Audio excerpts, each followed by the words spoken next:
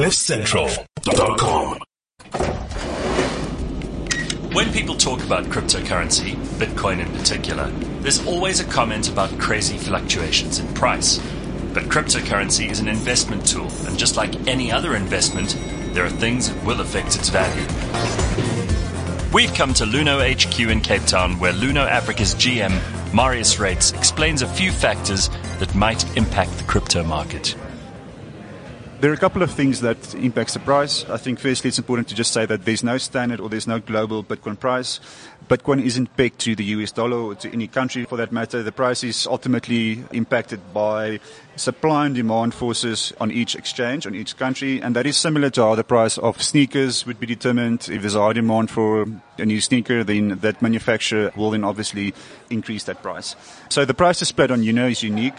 And that's simply because of supply and demand on Luno, set by buyers and sellers on Luno, and that's unique from other exchanges. There is, however, a trend, so the price would never differ or fall outside of 5 to 10% price difference if you compare that to the prices trading on exchanges in Europe, for example, Bitstamp or Coinbase in the United States. But what impacts the supply and demand? I think that's an important question. So as I said earlier, the more people wanting to buy something, then that will effectively push up the price.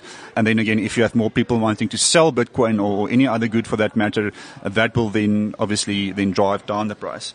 But Bitcoin is notorious for its volatile price. Does this mean that it's fickle or that it's a scam? No, certainly not. It just has some unusual features. Firstly, the price of Bitcoin is often linked to news items, rumors, or misinformation. Firstly, a regulatory action or announcement. So if a central bank somewhere around the world announces that they plan to regulate Bitcoin in one specific way, then that might impact the price. Large investment firms entering the market, taking positions in Bitcoin, for example, Fidelity, corporates like Facebook, for example, announcing their new Libra project, that can certainly impact the price.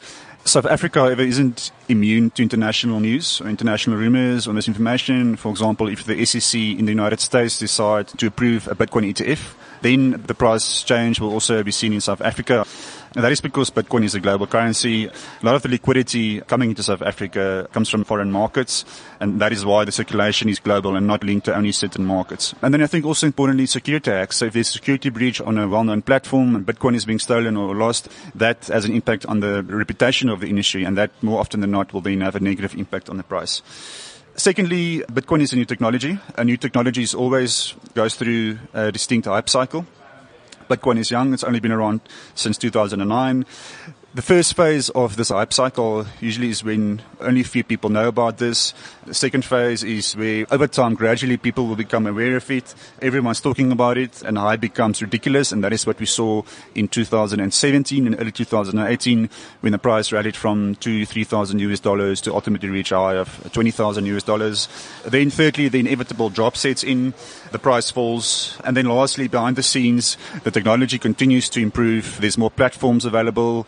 It's becoming easier for people to buy cryptocurrency with their own. There's better education in the market. Regulators start to form their views and their opinions, and cryptocurrency becomes a productive part of our lives.